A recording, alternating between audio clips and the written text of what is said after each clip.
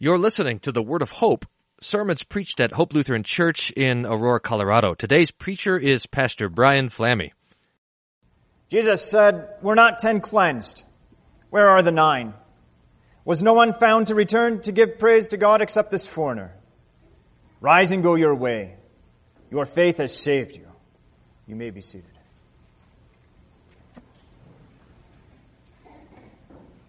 In the name of Jesus, amen. Today, dear saints, the Holy Spirit is creating and cultivating in you a thankful heart, a heart that gives thanks to God alone for every blessing of body and soul. Now, you may, at this point, look at your life and think that, you know what, I don't have much to be thankful for. But I'm telling you right now, from the pulpit that God has placed me into, that you are wrong. But Pastor, you might say, if only you knew what I was going through. If only you saw the things that I had to suffer, you know that I have every right to be bitter and to be angry. And I'm telling you again, no, you don't. The heathens show themselves to be without faith precisely because they feel entitled to perpetual anger. But that is not who you are. You are baptized. You hear the word of God. You know God's mercy. And so put away your hearts of flesh that are dead and thankless. The Holy Spirit has given you a new heart, filled with the desires of the Spirit, filled with the fruits of love, joy, peace, patience, kindness, goodness, faithfulness, gentleness, and self-control. And from this Spirit and according to these fruits, you must fall at Jesus' feet and say to Him, "I give thanks to you, dear Lord, because it is by your mercy that I am saved in my soul and in my body." This, dear saints, is the art of Christian thanksgiving. And we see the great and the wonderful example of it, of the Samaritan, the foreigner, who alone came to Jesus and fell at Jesus' feet and worshipped Him. The world knows nothing of this kind of thanksgiving. But like the Samaritan, you know Jesus. And through faith in Him alone, you obtain both a grateful heart, a thankful heart, and you begin to learn the words with which you should give thanks to God.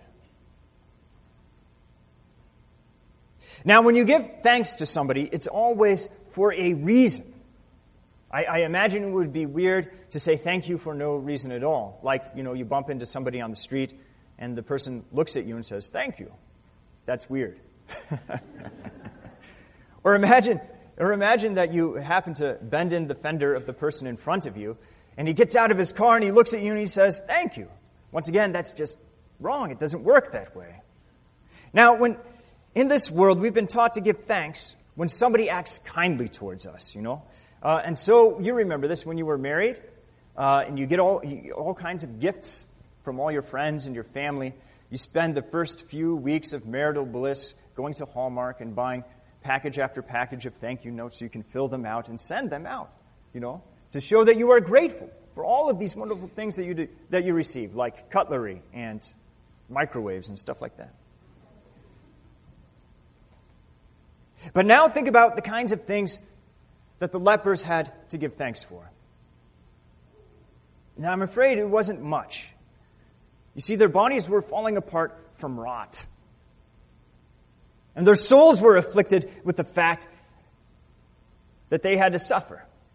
Now, I've mentioned this before, probably this same sermon last year, but I'll mention it again, that when the body suffers, the soul also suffers. It is attacked.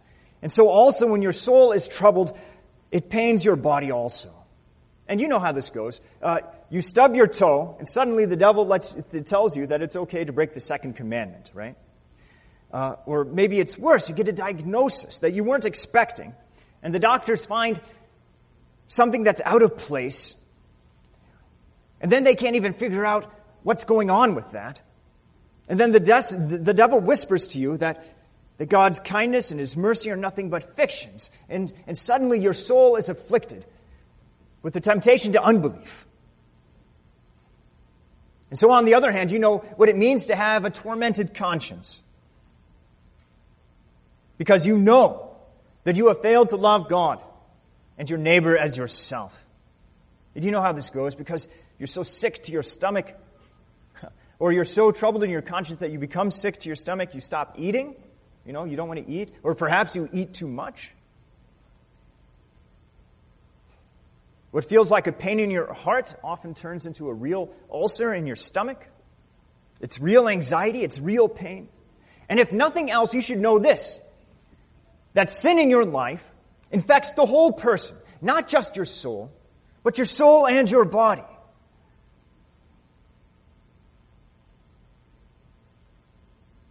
We learned from the lepers that there is a time to pray and a time to give thanks. And for them, they knew that this was their time for prayer. But I want you to notice one thing about all 10 of the lepers, and that is that the devil's temptation to take your sufferings in this life as the definitive word as to whether or not God loves you, the devil's temptations, the lepers were totally ignoring. Why? Because they were pleading to Jesus for mercy, which means that they had hope. They didn't crawl into a corner to suffer and die, to curse and rage against God. Instead, they heard the news about Jesus and they believed. They trusted that this man had power and authority to cleanse sinners from their corruption, to make the crippled whole, to raise the dead, and even to forgive men their sins. And so, seeing the Lord from a distance, they lifted up their voices and they said, "Jesus, Master, have mercy on us." When Jesus told them to show themselves to the priests in accordance with the law of Moses, that is the 14th chapter of Leviticus, it was as if he was telling them, "You are already clean. As you have believed, so it has been done for you." And Jesus indeed kept that word. The scriptures say, as they went, they were cleansed. Jesus, he is the basis, the foundation, and the reason for Christian thanksgiving. In the world, somebody gives you a gift or makes a kind gesture and you say thanks. But here in Christ's church, without any merit or worthiness on your part, God gives you the gift to surpass all gifts. He forgives you your sins. He rescues you from death and the devil. He gives you the hope of eternal life. Your soul's corruption will not lead to eternal death, nor will your body's corruption end you in the dust. You have a new spirit that trusts in Jesus' promises, that believes that God is your Father, and that through these promises you have the hope of incorruption through the resurrection of your bodies. You know this mercy. That in Christ your prayers are not in vain, but they rise before the throne of God, and He is pleased to hear what you have to say, and He wants to answer you, and He wants to deliver you from every evil that you could possibly imagine that attacks your body and your soul. You know the long nights that you have spent in prayer, crying out to God for pity and for mercy in your deepest hour of need, and how your Lord has answered you. You know it. There are plenty of examples in each and every one of your lives. I don't have to think of one. You know about them. The question now becomes for us, how do we respond? Knowing this great mercy and how God so often answers us. And sadly, it's the way that we answer God's mercy is with cold and thankless hearts. We act as if nothing had happened. And so often, when our prayers have been answered, life goes on, and then God's mercy is quickly forgotten. The mercy is so forgotten that by the time the next cross comes into our lives, we imagine that God has never, ever been able to get us out of trouble before. Or that's at least the lie that the devil tells us. He says, why bother praying? What has prayer ever accomplished? In that moment, the devil sets anything before your mind except Christ and His promises and the comfort that you have in your baptism. This is the sin that I want to especially warn you folks against this morning. That we would be warned to not be like the 9 lepers who had gained so much from God's gracious hand. But they lost so much as soon as they made that decision not to go back to Jesus, but to remain with the priests. It seems really crazy, right? That they would go and set themselves before the priests, and the priests would declare them ritualistically clean and receive them back into the fellowship of the people of Israel. And yet they would completely forget about Jesus.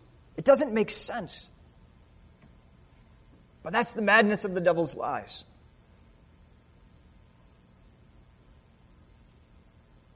Dear saints, God's kindness in this, your life, though the devil is always questioning it, that is actually not the fact that needs to be disputed. Because you know that your God is lavish in His kindness in giving you your daily bread, and even giving daily bread to all righteous persons and even evil persons alike. He's even given in this world the gospel free course to be preached in every land and in every tongue, so that sinners would be baptized, that they would become His precious children. But then so often, 9 out of 10 don't even care. They spurn the God who gives gifts, and they act as if nothing but afflictions in this life are all that they have. Now, what would you expect from a God who saves you from sin and death if you were to despise the gifts that this God is giving? Now, I don't know about you, but that would make me afraid. That God would respond in anger. That He would visit His wrath upon such ungrateful sinners. But the most amazing part, I think, about the gospel lesson this morning isn't that Jesus says, after the Samaritan comes back, hey, let's go find the other 9. We'll teach them. Instead, He lets His kindness stand. You see, the leprosy didn't return. When Jesus visited all 10 of the lepers with kindness, He lets His kindness stay. Just as God today patiently continues to bless, even when His mercy is so often rejected and forgotten. And for that, we should especially give thanks to God. Because each and every one of us would have long since been destroyed if God did not give out His kindness and His mercy with patience and long-suffering. Because God is patient, we've learned to pray with David. But you, O Lord, a God, merciful and gracious, slow to anger and abounding in steadfast love and faithfulness.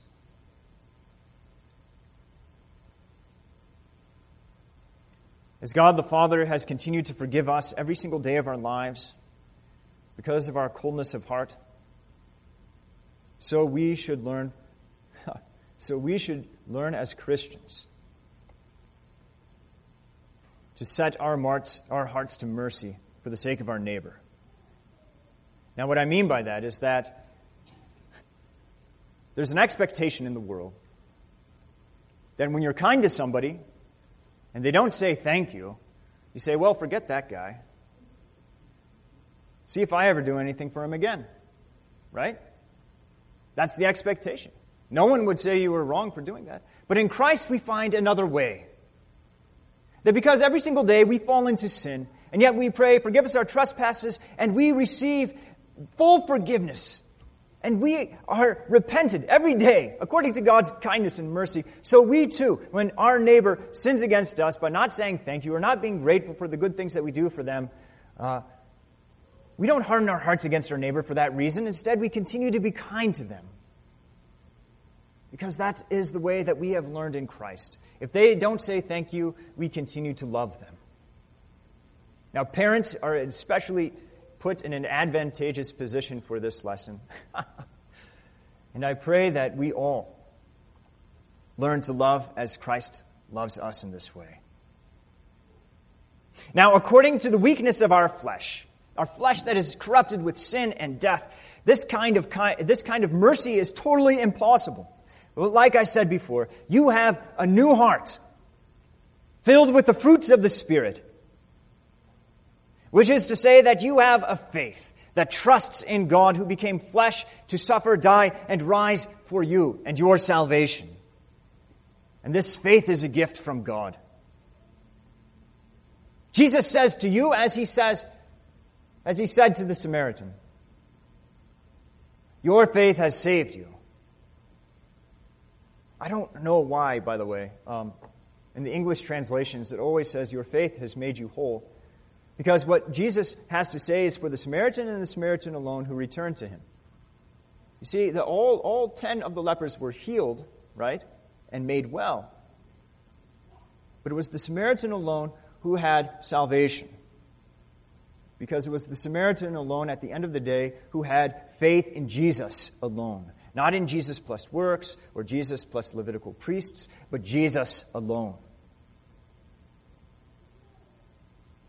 Jesus says, I have done it all to save you. I have even given you my Holy Spirit to convert your hearts to trust in me. The fact that you trust in my kindness alone and give thanks to me alone, this has saved you.